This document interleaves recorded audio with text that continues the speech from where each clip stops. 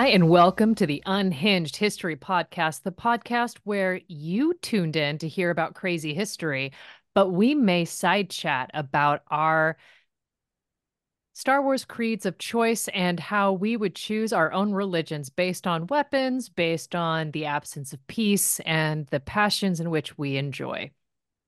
I'm This is the Teresa. way. And I'm Angie. Oh, And heavens. yeah, what is the Yeah. heavens? This is my hair. I had to put my bangs back so I could actually see you. And it's still like flopping around everywhere. Don't worry Needing to about pin me. your I'm just over here bangs trying to get it back. together. That defeats the purpose of bangs. Okay, well, it was a mistake. Do you ever make the I want bangs mistake and think you wanted them until you actually had to deal with them and then remembered you don't like things on your face? Hmm. So they're growing out. They're almost to the point where we can do stuff with them now. So I'm not complaining. I'm just trying to sort them out because I don't like looking through my own hair to see you. That's fair. I can Thank respect that. you. Thank you so much. How was your week? It's been good. It's been busy. It's been, but good. Like today is one of those days where I realized before we sat down to hit record that I pretty much have done it all. I've worked, I've gone to the gym. There is Nice. hair dye in my hair to retouch up the color. And when we're done podcasting, I'll rinse it out. Um, And it's one of those like, hot damn, I somehow have jammed all of this into the same day. And Nice. the house chores are done. Did I mention the chores are done? Okay, show off. Right? Like, oh, and there's like I've got my chore list broken down nutso, like hyper fixated. I will do all the chores in a given year kind of period. I have pillows in the washer and dryer because part of this chores are Yes. like getting the linens all taken care of. And I'm like, hot damn, look at me go. Look at you. You're being all motivated and not the laundry pile. I mean, it's almost as if my ADHD meds are kicking in. It's like we're having a good week. I know. So Yeah. if you're happy and you know it, shake your meds. I was gonna say if you're happy, keep taking your meds, but that works too. I mean, look, my maraca, motivation, whatever. Live your life. No one else is gonna tell you how to do it, right? I mean, well, people are gonna try, but you Yeah, don't have to they're listen to them. that's very true. So how have you been? We've got two boys in basketball at the same time, so most of my days are spent recently driving in circles around the county. I'm not kidding when I say that. 4:30, 5:30, 6:30, 7:30 every night. All aboard for the 4:30 Angie shuttle. Please remember to Mm-hmm. keep your hands and feet inside the vehicle at all times. Ride And tip your operators Uber will driver. not be responsible for any lost items. And ride operator picks the music most of the time too. So I like that's that a for win. you. So at least you have that Thank going. you. Yeah, and my kids both have really good taste in music too. So like even if they are like screaming for something from the back seat, they're usually right. So it checks out across the board. As long as it's not, Mom, we need to hear it's raining tacos again. No, but there for a few years we listened to a lot of Party Rock Anthem. Mm, A lot.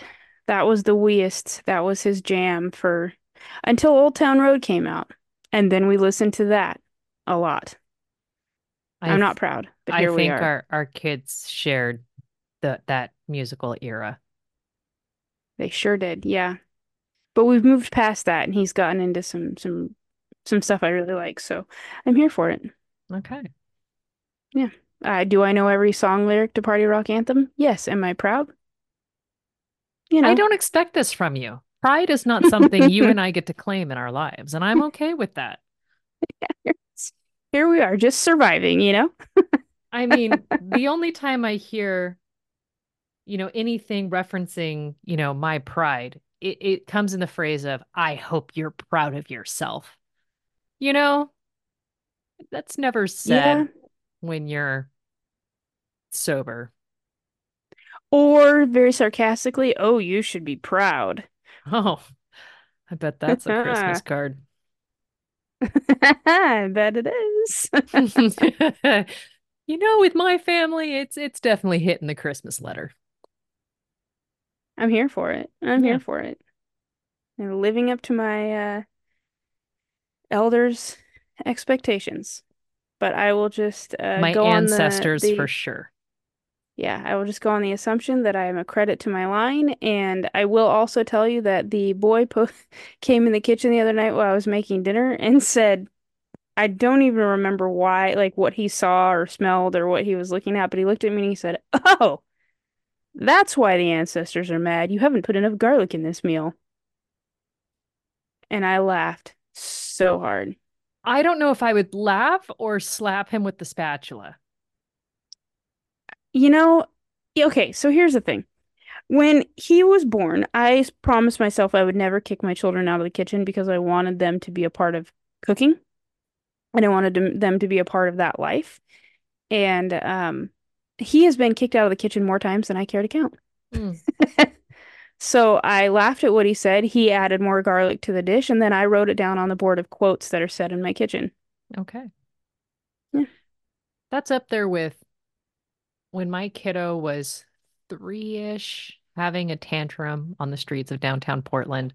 I stood over her writhing, screaming body and just said to her in the presence of my husband, "You're making it very difficult for me to be the mother I always knew I would be." hmm And I've said similar things. yeah, Hubs like turned his back and like laughed so hard that he had to brace himself against the building. And hmm like kid just didn't realize what I had said, didn't care. She was beyond it. She needed what she needed. And that was a cheese stick. Yeah, yeah, and a nap and a hug. And also, I'm mad at you. Yeah. All of the things. hmm Yeah.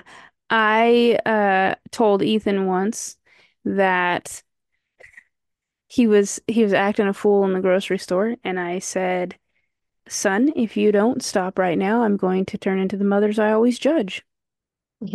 And he knew exactly what I meant.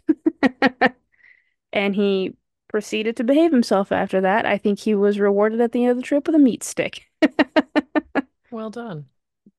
Yeah. I know I'm itching to tell you my story.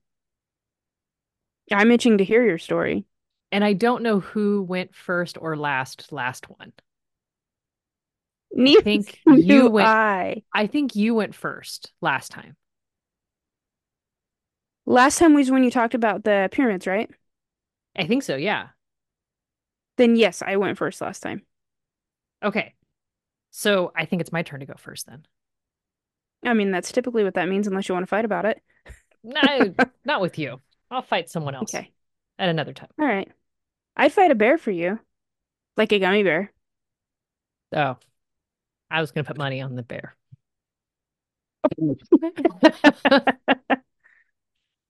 But I Whatever. I mean I'm I taking that won't. red gummy bear out. Hmm. Okay. So I got a story for you. All right. Let me start with my sources. Actually, let me start with who this story was suggested by someone I work with. They always wear Ralph Lauren. And when I made a comment noting that, this guy seems to be sponsored by Ralph, he told me this story and sent me on a wild rabbit chase. I am thrilled. Okay. So my sources, a documentary on YouTube by Complex, Horsepower, Hip Hop's Impact on Polo Ralph Lauren, an interview on YouTube by Gwenin Films, original Low Life Talk, Polo, and more DJ Self, Ralph Lauren bio on Ralph Lauren's website, thefader.com, The Real and Raucous Story of the Low Life Crew by Kimmit High, Fashion Style Detroit, another lesson in Black history. Who was the first Black male model to sign an exclusive contract with Ralph Lauren? And an article on Complex, Low End Theory: The Secret Life of the Low Life Crew by Angel Diaz. I'm so excited. You are not going to see these twists and turns. They were fascinating to me, and it took me a minute to figure out how I would tell the story. Um, October 14th, 1939, Ralph Lipschitz is born in the Bronx, New York, to Jewish immigrants.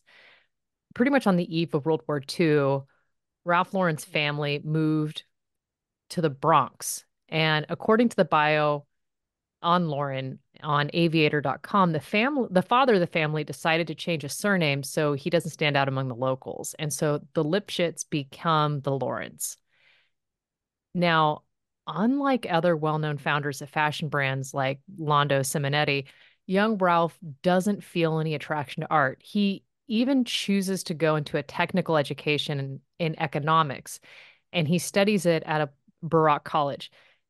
Now, he ends up not graduating from college because right Okay. as things are, right as he's gearing up to end his education, the Vietnam War begins, and all young people 18 to 28 get sent to go serve. And so he gets drafted into the army.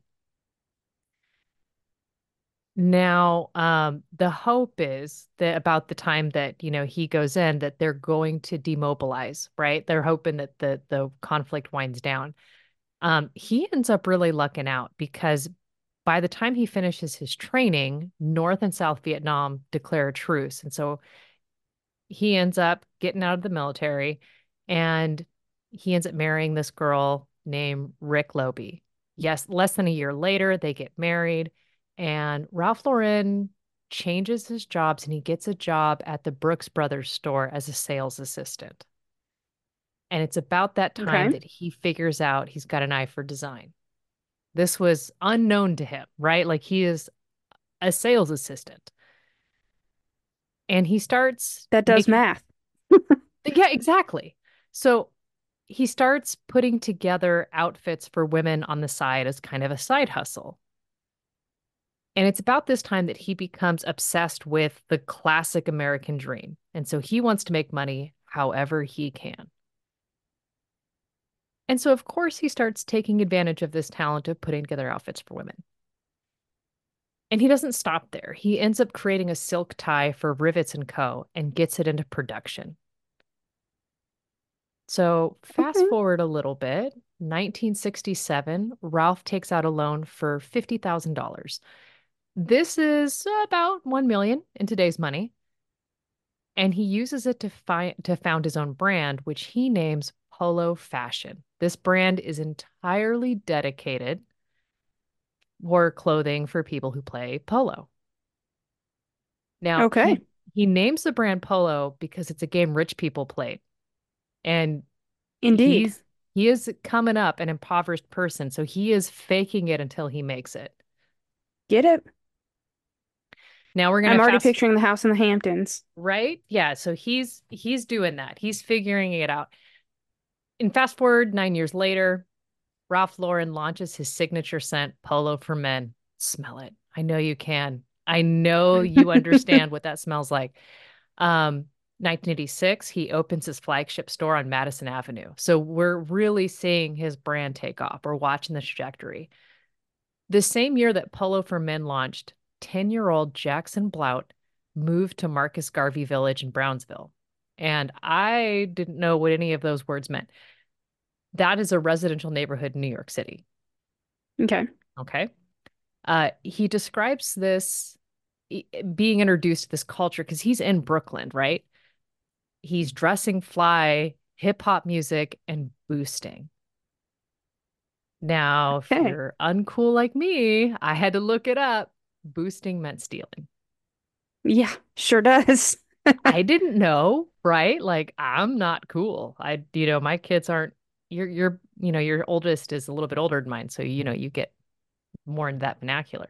Um, it's about this time that Jackson describes seeing his dad dress him up for Easter. And he says that his dad used to dress fly in trench coats, leather coats, fly hats. For me personally, that was the first time I felt fashion and what it stood for as far as taking pride in the way you look. Mm-hmm. And it's very like all of this was really fun to kind of see all of the personality and how things are taking shape. So Jackson ends up living in two different neighborhoods in Brooklyn, both Crown Heights and Brownsville. I can't figure out why he spent time between these two neighborhoods because it doesn't seem like his parents split. So it could be spending Okay. time at a relative's. I'm unsure. Um, Now to kind of shift focus a little bit, there's another member of the group that I'm going to use to kind of help us flesh out a lot of the life and times of this group of friends. The other member I'm going to mention is Thurston Howell III. In an interview, Of he course it says, is. I mean, look, I don't make the names make themselves. I'm just going to trip and fall trying to say them out loud. So, in an interview, Thurston says the ghetto eats its young. Some kids are raised in savage environments, forcing them to stay on the defensive. Anybody could get got, especially in those days. A lot of us were going to prison at an early age. You grow up in prison meeting the savages from every borough, and once you leave prison, you hang out with the same savages. This checks. Yeah, like, honestly, I kind of guessed it. And then he goes on to say that there's a code of honor within the collective that you could really trust people. Everybody had a lot of respect and honor for each other. Inner city youth tended to move in a unit, whether it be in a gang, a clique, a crew, block, whatever. They come from broken homes and they seek a sense of security. Running with wolves is a safer bet. Most would rather be on the winning side of a stick up, I mean, yeah. me included. And that was just one of those things. It was like, okay, I can see it. I'm getting a picture. And now we're going to zip a tiny bit forward. So it's 1988. Jackson takes his two friends or his two group of friends from Crownsville or from Crown Heights and Brownsville. I just combined them already. And he unites them. Now, these men share a love of one thing, and that's stealing polo clothing. Okay. I'm here for it. Right? Like, this is something I was just like, all right, we have a hobby. Now they style themselves from head to toe in Ralph Lauren gear. Get it. Okay. Now, what they're doing is honestly remarkably different than anybody else in the neighborhood. The documentary that I watched was saying that basically at this time, Black people tended to dress in fairly standardized choices. Some wore kente cloth or clothing that mirrored the coloring of kente cloth, and others wore clothing with spray painted cartoon characters. Like when I was growing up, like the spray painted Taz and Tweety on the Yeah, shirts yeah. with the Bugs Bunny with the baseball cap, like that kind of gear. So to be clear, just so I understand, the kente cloth is like your more cultural Yeah, like pattern, right? Okay. yes, yes. Okay. So just the fact that they're not wearing basically the either of these two binary options, they're breaking conventions. And when I mean head to toe in polo, I mean head to toe, the socks, the undershirts, Mm-hmm. everything. Okay. And they're favoring Polo's bright and bold pieces. They love the clean design, the oversized jackets. Like they're the ones buying like the medium-sized bodies, buying the double XLs. Right, right. Okay. And Or now, like, boosting the double XLs. well, you're right. I stand corrected. Um, and so I read this and I kind of went, okay, I see how this influenced like what I remember from late 80s, early 90s fashion. Like, okay, it's all coming together. I'm Hmm. watching these things coalesce. Now, the Fader article says this was during New York City's rough and tumble years. The crack epidemic had devastated low income neighborhoods. Homicide rates hit record highs. Ed Cox's tough minded 12-year run as mayor is just about up.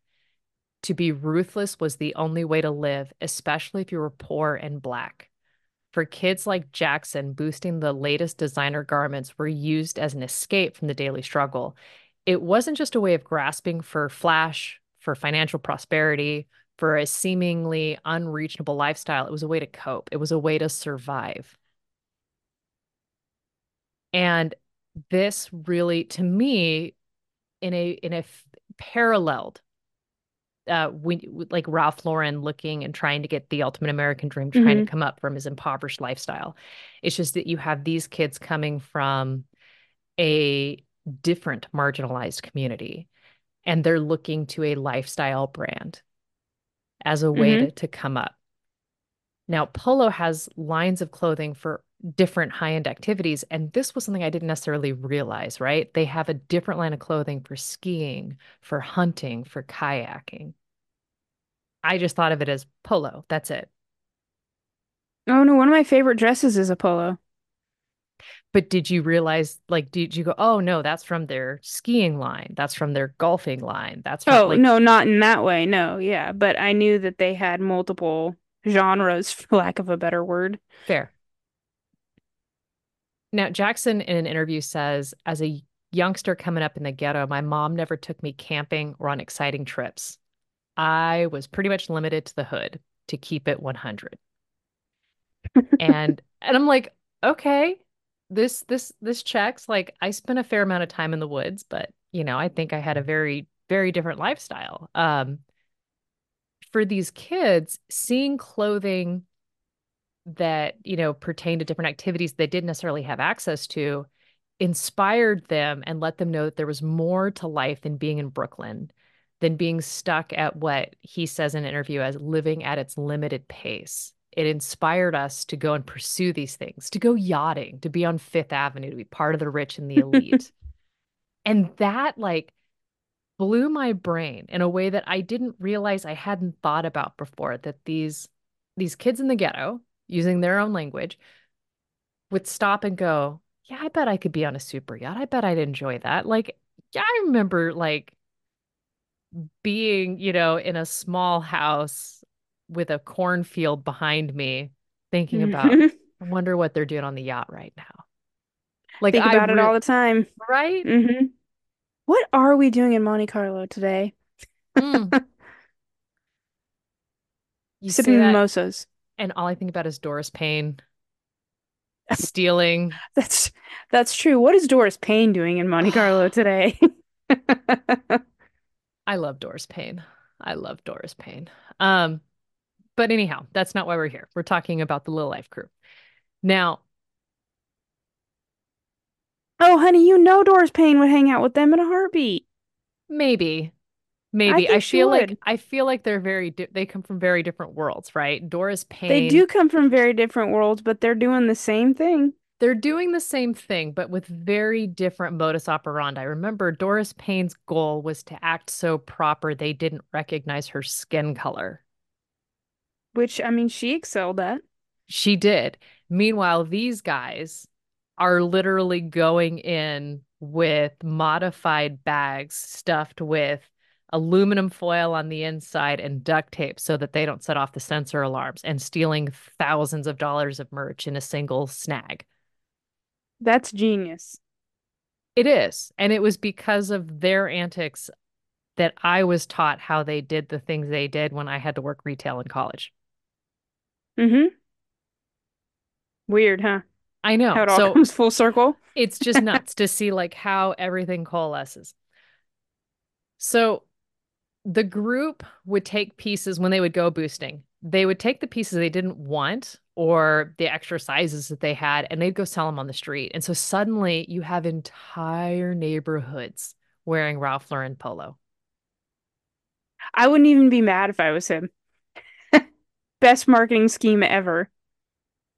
I mean, it's kind of funny that you would say that because as the brand is taking off, Ralph Lauren really does start to take notice. Polo starts auditing their shrink reports to see which pieces are not getting stolen because they realize people don't steal what they don't like.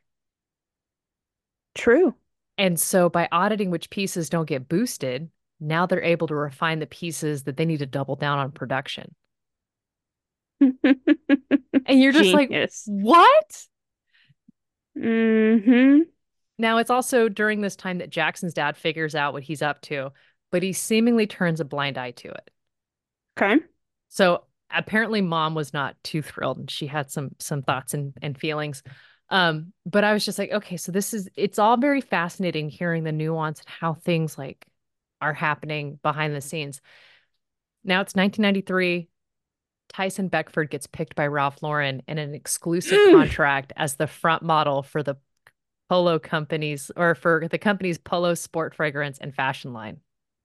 Can I just tell you? Can I just tell you? He was my first supermodel crush, and I saw him once in real life, and everyone in the room just went silent for me while I looked at him. I'm not proud, but there you have it. Now, when he walked in the room, she'd be like, everybody silent. This is my time. This is my time. I'm going No, to gratuitously no. stare at this beautiful man. When he walked into the room, so we were in a theater, and he was 75 feet away, 50 feet away, right between I'd say about 50 feet. And everybody else was talking to me and I just wasn't listening. And then they all realized I wasn't listening because I'm looking at this statuesque Greek god. They all just had a moment of silence knowing they're never going to look like that. Truth. Much love to you guys. Mm. Love you all. Anyhow, so Yeah. Tyson Beckford, 93. In the documentary, they describe Tyson Beckford as the safe choice for polo. Okay. So it's also during this time that Tommy Hilfiger, he's courting hip hop artists. There's pictures of the documentary next to TLC, and they're all decked out in Hilfiger gear. And for Ralph Lauren, it would have been easy to imagine him going after, say, Bone Thugs and Harmony. But Tyson is clean cut. He's got the sharp jawline, like the Hmm. statuesque Greek god, to borrow your wording. Truly. Now, 1994, things continue to take a very interesting turn. In the Can It All Be So Simple music video, Wu-Tang Clan's Raekwon wears a Ralph Lauren windbreaker with the words Snow Beach across the front. And he does this because he's inspired by that low life culture. I love this. I knew it was going to be Wu-Tang. Did you really? I did, and I also knew that Tyson was going to be the first male model. Well, I mean, But and I didn't know the story at all, but here we are. so somewhere around this time, we're going to go back to Thurston Howell. Uh, his ex-girlfriend catches him getting another girl's phone number, and she says that's some low life shit. And a light bulb goes over Thurston's head, and he answers, "Yeah, you're right. Low, as in like polo, is our life." And the name stuck. So they start referring to themselves as the low life crew. Okay. And Okay. they represent themselves with two L's. Of course, using the polo font, that L from the polo font. And for them, Hmm. it's love and loyalty,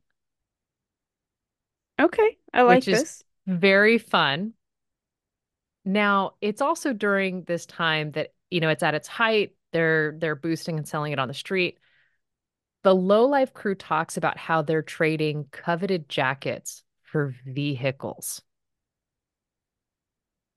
Okay. Like these, like certain pieces of merchandise are just that beloved. And I mean, I feel that way about a couple pairs of my shoes. this just it's these things that I'm hearing and I'm like, none of this computes. And it's so fascinating because it's so foreign. Now, I know I said 1994 when we talked about Wu-Tang's video, but I'm gonna go back a couple of years. In 1992, Fubu launches. Oh, And then FUBU. in the documentary, the founders appear and they admit they started the brand because they were inspired by the Low Life crew. And so their Interesting. Okay. clothing line mirrors a lot of the same choices that Ralph Lauren's making. And it's just like, what? This all started because a bunch of guys started stealing one brand? Okay, but I have a question. Where in this scheme of brands does Jinko and their jeans? originate? Because all I can think of now is the FUBU Hotheads, shoes. hotheads. Yep. You know, I'm thinking like, FUBU shoes, Jinko pants. right? Like, look, we were all there. We all know. We all Um, probably still have a pair somewhere. ugh, I miss my Jinkos. Anyhow, but it's really just fascinating to see like how one thing kicks off another and how these chain of events. And it was interestingly, as I was thinking about this, I was trying to think of like how while they stole thousands from Ralph Lauren, they ended up making him millions Yeah, because, that's why it's not mad. right, like he ends up like getting in front of like an entire demographic that didn't wear any of his clothing before, and now they're styling it completely different. In the documentary, one of the women on there says that Ralph Lauren was bread. It was good bread, but it was just bread. And what they did is they took it and they made it into a sandwich just because of how they styled it. It looked completely different. And I'll show you pictures in a little bit to kind of double back on that. But before, like, because it's easy to look at this group of people and to think of them as just thugs or hoodlums or thieves or whatever. But what's interesting is because they were able to make a business, whether or not it was based legitimately, they were able to kind of change the trajectory of their lives. So for Jackson Blount, the one that I've been kind of using as the forefront of this whole thing, in 2001, he graduates from the School of Visual Arts and he has designed professionally since. He does both corporate and freelance work in his design career. Like Nice. he's designed for Ralph Lauren. Could you imagine? Oh, I bet that was a dream come true. In Yeah. 2016, he publishes a book and it's titled Low Life, an American Classic. Okay. I'm here for it. He's done philanthropic efforts, he does public speaking, he feeds the homeless, he does coat drives. And I'm just like, whoa, like it's just amazing to see. They went from really looking at this idealized lifestyle to now like moving into it, right? Now, it's because of the Low Life crew that there is now a resale market for these vintage polo pieces. And some of the most popular pieces that were, really brought to the forefront of the consciousness by this group, they end up getting like recreated and re-released by Polo That's because they awesome. just won't die. Like they're still like, We can't kill this. right. Brands like Supreme reach out to vintage polo collectors to recreate pieces very similar for their own brand, Interesting. Okay, yeah, that makes sense. right? Now, the Low Life crew still regularly host meetups for its enthusiasts, and this has a incredibly surprising international audience with people coming as far as Germany to these meetups where they have challenges like where they show off the layers of clothing, where you have multiple um polo shirts and multiple undershirts, and you got the layers of socks and you've got the polo shoes. I mean, everything. Like, and if you show up in a pair of Timberlands, but everything else is polo, you're disqualified. You're not head to Well, toe in yeah, polo. You, you're not doing it right. right. And I You love me missed, some Timberlands. right? Like you missed a step. Now, the Complex article pretty much says it best with the crew, with its mantra of love and loyalty, helped individuals remain a unit despite their chaotic environment and kept them focused on upward mobility. Ralph Lauren clothing represented that life. Get it. I hope they're And all chilling on a yacht somewhere. I when I saw them in an interview, like so this is them as kids. Oh my gosh, they're adorable. So I'm I love the showing, ski goggles. I'm yep, sorry, I would love to describe this to you, but I'm just enjoying it. it's a picture of a group of boys and At least they six of them. me see, three. I'm assuming that's another back. So six, eight. 8 of them in a single photo, and they all are bedecked in polo gear. They all are completely different dressed. Like there's not a single one duplicating another piece of clothing of the others. And I they're just happy kids. I And I don't love care if they're Homie in the 20. back with the fur-lined coat. The Right. love it. He's got the big hood with all the Hmm. Oh, I love it. How fun. Now, I Yeah, wanted they're probably late teens. Yeah. late teens, yeah. But they're just having a good time and they're just being kids. I Now, love this. this is also an ad from the same era, but this is just to contrast how us whites were wearing it. And it's just a man carrying a kayak over his head with a sweater and a bandana around the top of his head. Like, I'm gonna need to know what he looks like today. I Think mean, he looks the same?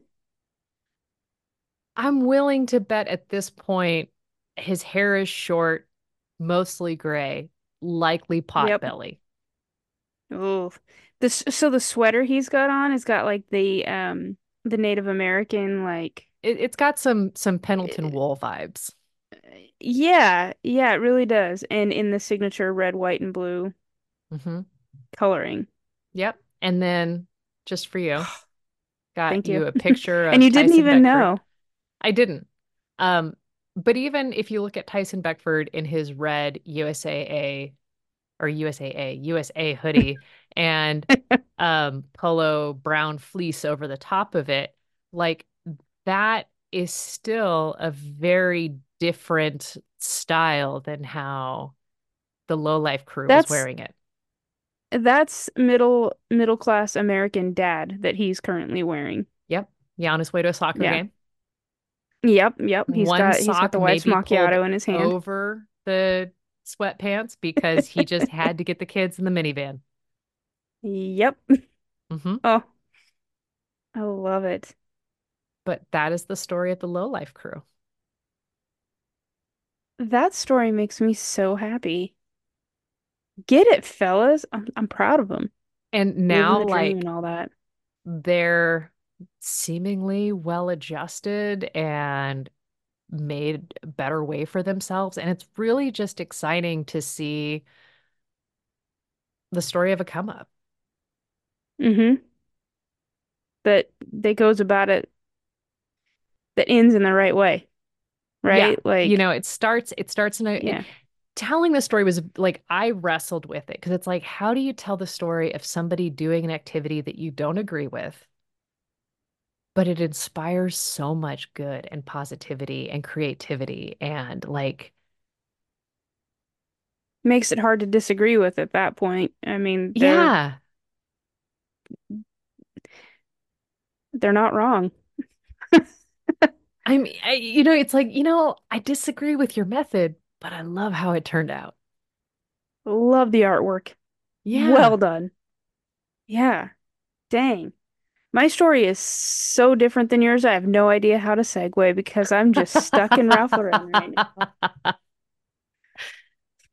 But okay, Wow. so I am delighted. my coworker grew up in Brooklyn, I think Brooklyn, but his family bought pieces of polo from the Low Life crew. He was too young to really do any of it intentionally, but he dresses head to toe in Ralph Lauren That is because awesome. that was how he grew up. That's what you do. And I was just like, Gotta stay loyal. what? Like, none of this is on my radar. That's so cool. Makes my brand love just blossom. Yeah. I gotta go hug my Uggs, excuse me.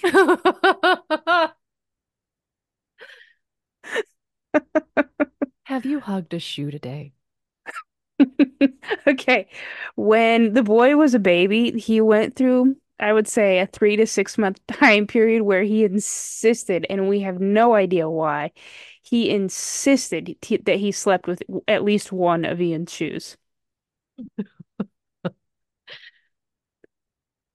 We don't have an answer, but he wouldn't go to sleep without Dad's shoe. On your kid's wedding day, give a speech. Give the Oh, bride I a plan shoe. to. I plan to. I have some things to share. And your dad has worn this shoe faithfully for 30 years so that you would be able to get it now. It goes to your spouse. Whenever he's acting a fool, can't get to sleep, Just the shoe. put the shoe under his pillow. And the best part about it is that was okay. So he's gonna be 16 at the end of March. So he was probably two, I'd say 18 months, 2 years old, when he did that. And my husband still wears the exact same shoes. We've bought a bazillion pairs of the same shoes since then. Okay. Yeah. This is So working out it'll be nicely. there. Yeah, it'll be there. Oh man, I'm so delighted by it. We're having a story time today that is not going to end in anybody needing therapy. I feel like we need a sticker. You you didn't require therapy today. Congrats. Yeah. This podcast didn't trigger you. Winning. Do we get the sticker each time we do it, or I'm not going to get the sticker often. Like, I mean, I'm going to technically I trigger. wouldn't get the sticker often because you trigger me. I don't know. Listening to the podcast where there was one, what was it, where I'm like, I don't like this. Angie, I don't like this. And Oh, you kept going. And I was like, I don't like this. Like everything, yeah, that was your comeuppance for making me listen to Thierry Terrere. It's always him, always. which is why you retold Alexander the Great. That was the one. No, no, it wasn't Well, Alexander the Great that I actually, said that. I chose to retell Alexander the Great because we had just, like, the week before that story, learned new information. Like, we had just found So I one was a of his victim tombs or of something like that. circumstance, is what it was. Yes, Okay. twice. All right. Well, what is your story? Okay. Um, I'm just gonna start with my sources. History.com. Meet Stagecoach Mary, the daring black pioneer who Yes. protected Wild West stagecoaches. Yes. So, do you have any insight into her life? I am this close to buying a shirt with a quote that she says. Oh, okay. What's the quote? One sec, let me pull it up because I want to get it right because it is such a baller quote. But I think I did get her confused with a different person. Oh, okay. I'm Either But way, can I'm delighted to tell you this story. So, continue your sources. my other source is the Postal Museum that is part of the Smithsonian. It's an article by Shelby Amspatcher. Hopefully, I said that right because I've never quite seen a name like that. The National Park Services. Woot, that's two in a week, two in a row for me. Dang, girl. I know, Simmer right? down now. They're gonna need to give you a green shirt. Cool, cool it. I just want one of their water bottles, that's all. Mm. Um, no, an article from a website called Notes from the Frontier that is put together by this author called Deborah Hufford. She does a lot of background researches into her works, be them fiction or nonfiction. So this website is kind of dedicated to that, to her storytelling. And then 10 fascinating facts about Stagecoach Mary, motherly Wild West pioneer, oldwest.org. This article is by Karen Harris. However, in telling my story, it seems unfair to start it any other way than with this great quote from the Smithsonian. Standing 6 feet tall and powerful, many bandits learned to stay clear of Stagecoach Mary in the American Old West. Stagecoach Mary Fields carried a gun, smoked, drank, and had a wicked temper. Mary was the first African American woman to carry mail on a star route for the United States Post Office Department. I love her. Um, and that's what sold me. I was like, yep, I need to know more about this woman right now. Now, she was born between 1832 and 1833, so unfortunately, we do discuss a bit of slavery, but not, it's just very brief. You know, that's the unfortunate history, right? And I think we need to Truly. focus in and like not gloss over it, be like, look, we can change the stars. We can really And change she the did. systemic racism that puts people in places they ought not to be. Yes, and I genuinely think that her start being this way l- led to the type of person that she was going to be in her life, and she was steadfast and loyal, and I'm here for it. And it makes me think that her childhood wasn't the horrific things that we've heard. It makes me almost think that some people actually were genuine and good to her at some point in her young life, because her adult life, she is a genuine, magnificent human being. So I think she saw some of that somewhere, and I'm not sure where, because unfortunately, because she was born into slavery, we don't have early life Right. information, right? And that's aside from the fact that no one should get to procure another person. It's truly unfortunate that we don't have a lot of firsthand accounts of their life, because these are amazing people. And because history is the way that it is and written the way that it is, we don't get to hear a lot of their stories. But hers, we know a good amount later in life. So I'm very excited to share it. So she, like I said, born in 18 between 1832 and 1833. Her exact date of birth is unknown, along with almost everything else about her early childhood. However, according to History.com, historians have been able to pinpoint her birth as somewhere near or in Hickman County, Tennessee. That's the most likely candidate for her birth. So I thought that was kind of cool, because at least we have some idea. We can Yeah. kind of place her visually. We do know that she worked for the Warner family of West Virginia in the years leading up to the Civil War, and that in 1863, when she would have been about 31 years old, she was emancipated. And at this point in her story, and I think with most freed people of this era, their lives take a really interesting turn. Some are found in situations they should have never been found in, because we didn't think emancipation through the right way and do the work that was necessary to make sure that they had ensured living and quality in life.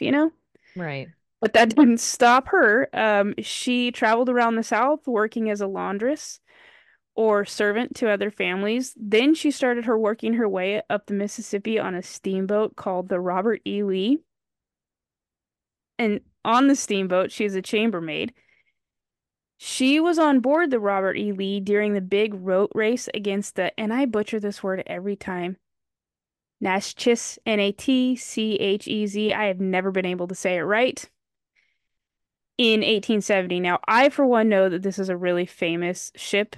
But again, I can't say the word. I've never been able to. Hopefully one day somebody will be like, really, it's easy, just sound it out. And to Today's those not that people, day. we say words that I will bleep out. Like, look, we're doing our best, dang it. I'm trying, man. Just don't have the accent for it, I don't think. So many years later, she would tell the Cascade Carrier newspaper in Montana that the crew during this race threw everything within reach, including cargo and barrels of ham and bacon, to feed the boilers as the crew sat in relief as valves to burst the steam's pressure. It was so hot in the cabin, she says, that passengers had to take to the decks. It was expected the boilers would burst. Wow. But she said they held, and the Robert E. Lee won. So that I think that was a really triumph moment for her. So, like I said, she was working her way up the Mississippi River. Once she reached Toledo, Ohio, she jumped ship and went to work for the Ursuline Convent of the Sacred Heart. Now, this part's a little confusing. We don't have 100% information, but a lot of historians have pieced bits and pieces together, and there are a couple of different ideas here. According to the National Park Service's website, Sister Kathleen Patton, the archivist for Toledo's Ursuline Convent, Mary arrived in Toledo by train in 1870. So that's about 7 years after her emancipation. Okay. What makes this intriguing is there are a couple of different reasons she could have sought out the convent to begin with. One theory suggests that she accompanied a daughter of the Warner family, so that was kind of interesting. Another idea simply states that she was traveling with a friend of the family who had happened to be a nun and maybe just decided to stay on there.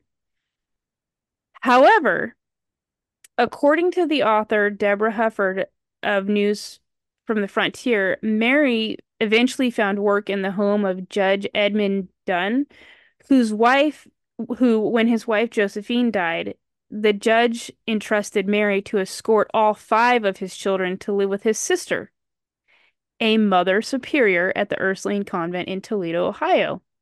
So all Mother of the Mary, kids went to the convent? that's one theory. Like I said, we have three ideas. It could have been any one of them. I think people lean on this one being a little bit more accurate, but the Mother Superior was Mother Mary Amadeus Dunn, and she immediately took a liking to Mary. So the idea that we know Mother Mary was the judge's sister kind of makes me think that this story is a little closer to the truth Okay. than either of the other two, but unfortunately, we just don't know for sure. Hufford goes on to say, even though Mary was hard-edged and foul-mouthed, Mother Amadeus recognized that the big black woman had a heart of gold and could be relied upon no matter what. Like I said, all interesting ideas. Not 100% sure on exactly how she ends up there, but regardless, she begins working at the convent and she does things like the washing, buying supplies, managing the kitchen, and maintaining the grounds and the gardens. Mary was known to lose her temper and was quick to yell at anyone who stepped on the grass she had just cut. I love her. Me too. And all I can picture is mom mopping the kitchen floor. As somebody who just washed the rugs, can I tell you the number of times my husband has looked at me, maintained eye contact as he stepped around a rug so that he didn't put his work boots on it? Exactly. He knows better, you know? He has been told. He has chosen life. In fact, one of the nuns at the convent remembers her saying, quote, God help anyone who walked on the lawn after Mary cut it. And that hits different coming from a nun. Doesn't it? Yeah. Mary liked cigars and a good stiff drink and was not opposed to a good gunfight. So I'm gonna Who go out among on a us? limb here.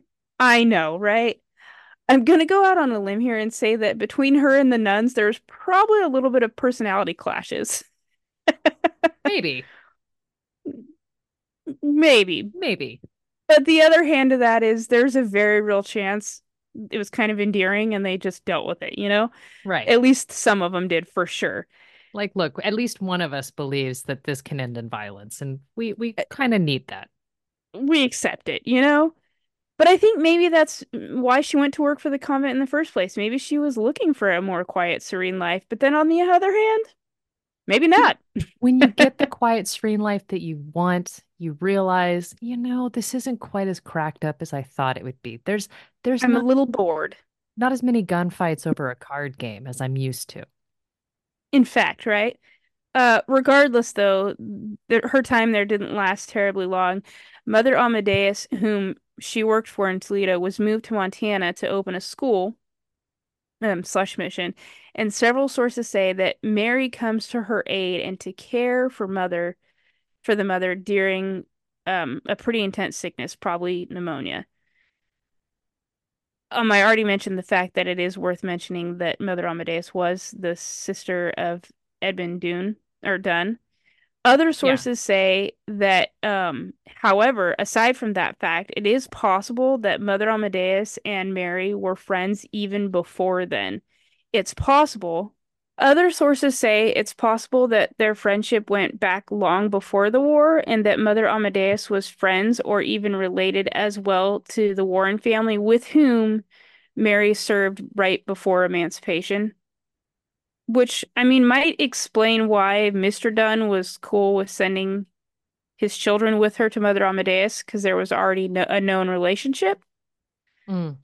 But we're not entirely sure. But we do know that Mother Amadeus truly believed in Mary and had deep affection for her. Mary came to her aid and stayed with her. Um, she didn't leave Montana, so I there was definitely some friendship there.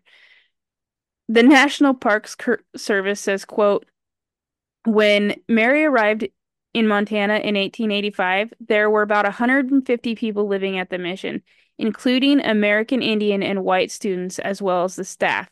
By cultivating a large garden and hunting game, Mary worked to ensure all the staff and students were fed. She also coordinated the delivery of supplies to the isolated mission. She lived on the property but refused to be paid for her work. Mary did not document why she refused wages. Perhaps it was out of altruism. Whatever the reason, it gave her a new freedom. She could come and go as she pleased and accept other employment opportunities as well. So I'm here for it. Live your life, Mary. On your terms. If Like you it, choose to do work for free, do it. get your best self, you know? Like I said, she stayed with the mother after she recovered, excuse me, and she is remembered as doing mostly men's work, such as repairing the buildings. She was also so good at carpentry that she was promoted to foreman, which I think is just fantastic. This woman is 200 pounds, 6 feet tall, and leading the men in the carpentry. Get it, mama. I am here for Mm. this. Mary, however, did have a complicated relationship with the leadership at the mission. She didn't really adhere to the gender norms of the time. She would dress in male clothing, Shocker. and I know, right? And took on physically laborious jobs, usually done by the men. So wait a So minute. about a They wanted year, her to be foreman. They wanted her to lead in carpentry, but they wanted her to do it in a dress. yeah, and I think it's interesting because while she did wear men's clothing, I genuinely think that it was done while working in those types of positions because there are plenty of images of her in a dress. So I think it was just, I don't think she did it for the sake of being non-conformist. You know what I mean? Right. But regardless, a year after her arrival, rumors spread to the nearby town of Cascade that she had engaged in a duel.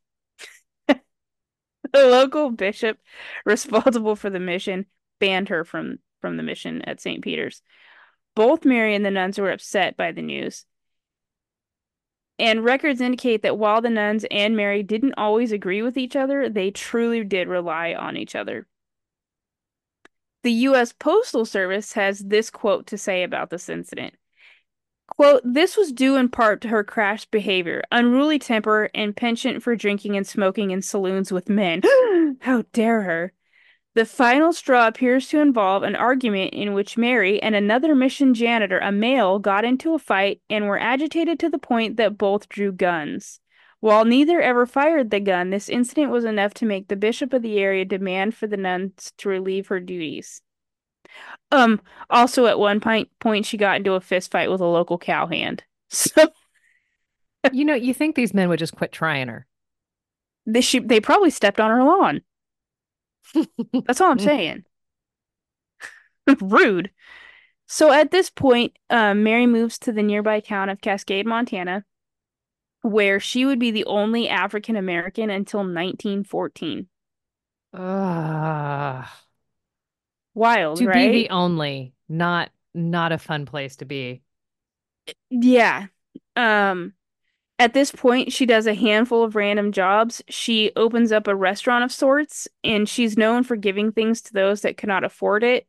So at the end, the restaurant business didn't really work out for her because you can't stay in business if you're not making a profit.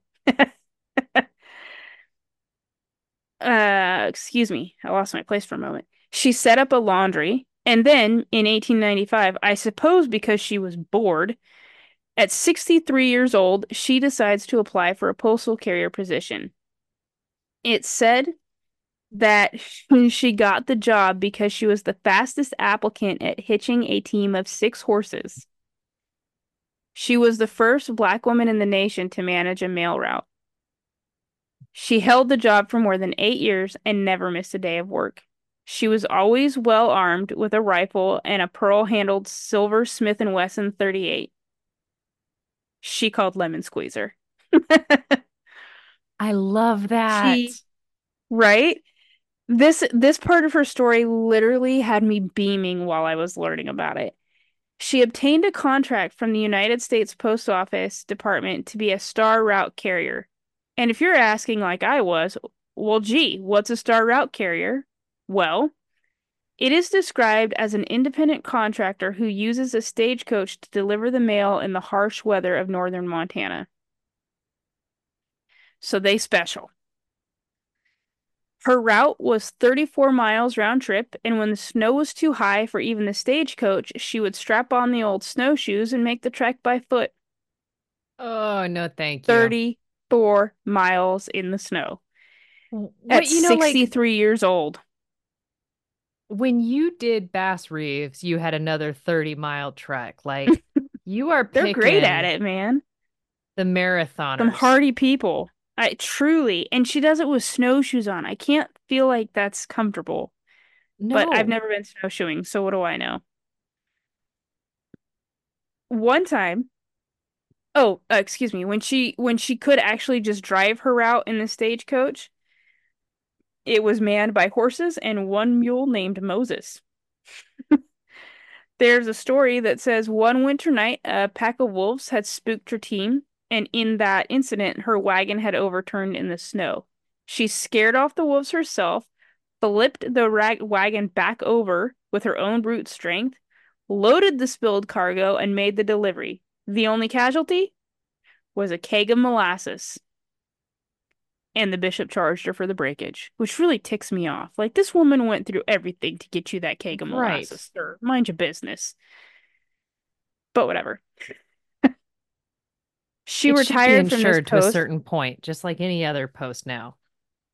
Yeah, I'm sure back in 1895 that wasn't a thought process, but it should have been. I fully agree with you.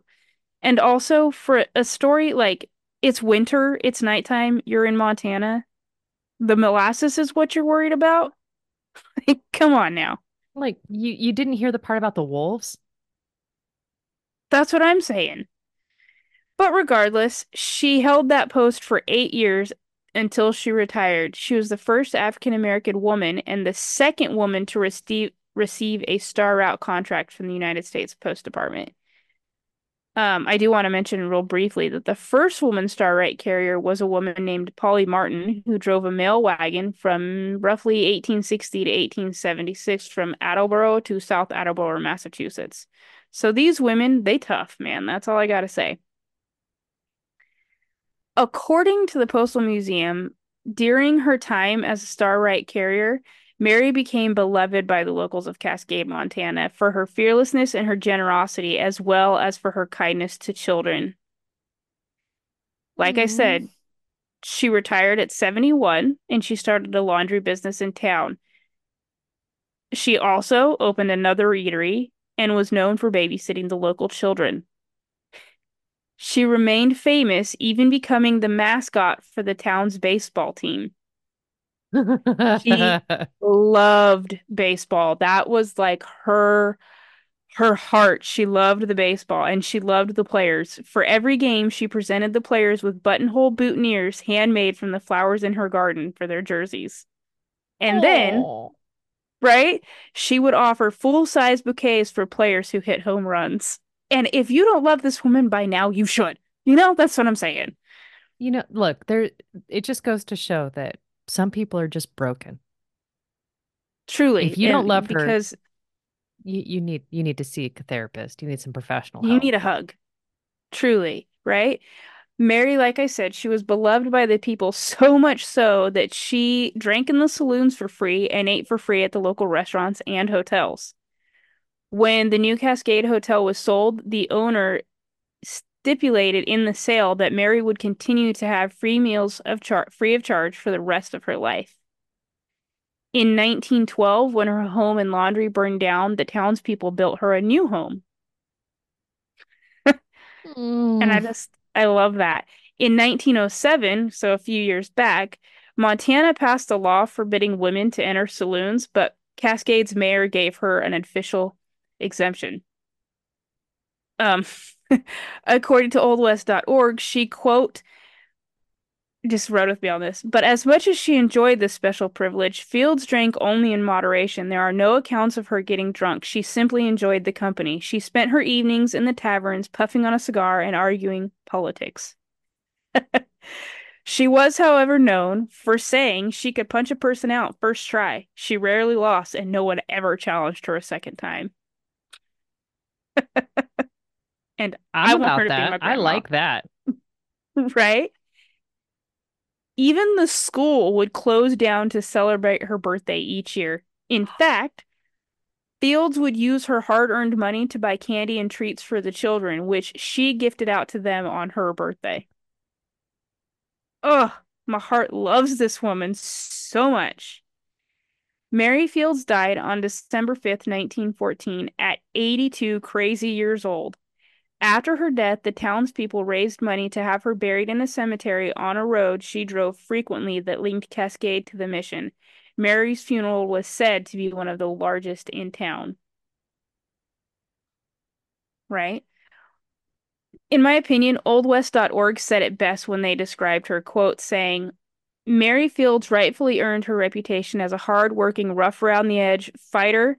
She was also delightfully charming, compassionate, and a good friend to the people of Cascade. And I honestly couldn't find a better legacy than to have the love of the people around you, especially in a time and a place like hers. And to Yeah. me, it just goes to show what people can accomplish when they stop looking at gender and other stereotypical things. Stop judging. Like, she was an amazing, amazing lady. The local Native Americans gave her the name White Crow because she acted like a white woman but had black skin. The locals of the area were also, at a time, perplexed by her. One schoolgirl wrote an essay about Mary saying, she drinks whiskey. She swears. She is a Republican, which makes her a low, foul creature. But that didn't stop the whole town from loving her. Gary Cooper, like the Gary Cooper, like High Noon Gary Cooper, while growing up in Montana, not only had the pleasure of meeting this legend of a woman, one source says she was even his babysitter. He had a couple of admiring things to say about her in an article to Ebony magazine. Quote, even though she was born a slave, he wrote, she was one of the freest souls to ever draw a breath or a 38. Oh, Mm. He also goes on to say that she could whip any two men in the territory and had a fondness for hard liquor matched only by her capacity to put it away. oh my gosh. Right? Yeah, I mean, she's just an absolute legend. And I have a few pictures. Go They're on. because I'm so in love with this woman. It's ridiculous. Here we go. So here's the There will first one so you not can be a get kind of a story you share that you say that I'm I'm not in not love with absolutely them. that's true. It's true because I Okay, have a so lot of she's love and showing people me a picture of a stout black woman holding a 6 feet tall, rifle. 200 pounds. I mean, she's got either black or brown the color the picture's in sepia, right? So there's not a lot of Yeah. change in color. And she's got a border collie laying at her feet. Um, Mm-hmm. but she's just kind of looking askance. But everything about that says she is not going to take any lip. Think she's the definition of fuck around and find out. Yep. Yep. I love this picture so much. This is her baseball team. So there she is standing on the far right. Oh, Um, is that not just the cutest? There's it, two, four, six, eight, probably 12 guys in this photo and her. And you can tell the picture is poor quality because of its age, but you can tell how happy she is to be there with them. yeah. And what's And it just, exciting is that all of these white dudes are thrilled that, like they're just thrilled. Like it's not like they're yeah. upset that she's in the photo. Like she is part of them. Like she's part of their Hmm. identity. Truly, like you can tell that there is a lot of enjoyment in this picture, and it literally brought a tear to my eye when I saw it last night. I had to include it. And then this, I think she was just this really stately character. Here she is sitting on, I think that's a till, right? I'm not positive That's what what it sort of looks wagon like. this Yeah. is. Yeah, I'm gonna It does guess, look like a farming wagon for sure. for sure, yeah. I also just noticed in the back there's some sort of drawing or portrait back there. Do you see that? I do. I don't What do you know suppose that is? much about who that is or anything, but probably a white person. Just, I don't know. But It, yeah, she's it's just in front of interesting an that it's there. old-timey house on An on some old-timey kind. wagon Yeah. with her clearly bright white cleaned gown because that those skirts are starch white and beautiful. Yeah, I that's can't my last imagine it's picture, easy to and keep that clean, so well done. I yeah, especially on a top of a farm wagon, I would think it would be even harder, right? Right? So that's my Honestly, delightful story thank you. of Because I'd heard about her in another podcast that I subscribed to, but obviously I didn't retain a ton, right? So it was stoked to kind of hear it again. that was another story brought to you by the man whom I The said man. Bass Reeves needs a counterpart. And I would like a lady. There's got to be a great American lady story for me to share. And he was like, "Give me 10 minutes." And he found this Smithsonian article and it just had me from the get that first line. I needed to know about this woman. And the fact that it ended with her loving baseball so much that she became the team's mascot. It's like, oh, my heart. I just want to sit next to you and hear your story, ma'am. Such a sucker. If you're a sucker, Yeah. then I think we all are. I mean, if you're not a sucker for this woman, you're a dirty, rotten liar. So there's that. Or a heartless son of a. And a dirty, rotten liar. I mean, you don't have to look, you don't have to like everybody, right? I mean, obviously It's true. the bishop who kicked her out of the convent, he was not a fan. Oh, there was a story I didn't include because my notes were already really long, but there is a nearby priest came to visit and he said that she completely charmed him when she came in carrying a skunk. And she, I guess, was recounting the story of this skunk and her battle with the skunk to the Mother Superior, or whatever we call her, Supreme, the head lady, the head boss I think girl. Mother Superior. Um, Yeah, she's not a okay, yeah. she's not a an upgraded thing at Taco Bell where you just get some sour cream and extra cheese on it. Some guacamole. Yeah, so she's recounting this story and this priest is overhearing it, and she basically says, I got him. He's not gonna solve the problem anymore or cause a problem anymore, yada yada yada. And they ask her, well, how did you not get sprayed? And her response was simply, I mounted a full frontal assault. And I was like, yeah, you would. And I that stayed with the priest like the rest of his life, and he was just so charmed by her that he could not help but love her. So I imagine that he too was quite upset when the bishop excused her from her post. But that just goes to show, right? There's going to be haters for everybody. Yeah, I mean, if I'm Stagecoach sad. Mary can't win them all, then who among us? I mean, really, I've never sewed boot or I've never created boutonnieres for an entire baseball team every I've game. never wanted to. Yeah, I mean, I've wanted to make cupcakes for the boys' sports teams, but I've never Every game, every game. no, never. Yeah, see? And that's your kids. Yeah. So that's my story. Well, I love it. If you've enjoyed this wild romp through history where we uncovered some really crazy things, like we went from the early 90s all the way back to the wild, wild west. I mean, when was the last time you had a quote from a Wild West or a Western star? I ask you. In It wasn't in today. fact, right? Or, In I the mean, same aside from this story. podcast. Yeah. Yeah, So so that's if it. you're one of us and you're thinking, good grief, I can't wait to hear what they do next time. Rate, review, subscribe. Tell the person who cleans your fish tank, because I'm sure you've got a dedicated person, about the podcast. Tell them that we'd love to if they listened, wrote in. And on that note, goodbye. Bye. I almost forgot to say bye.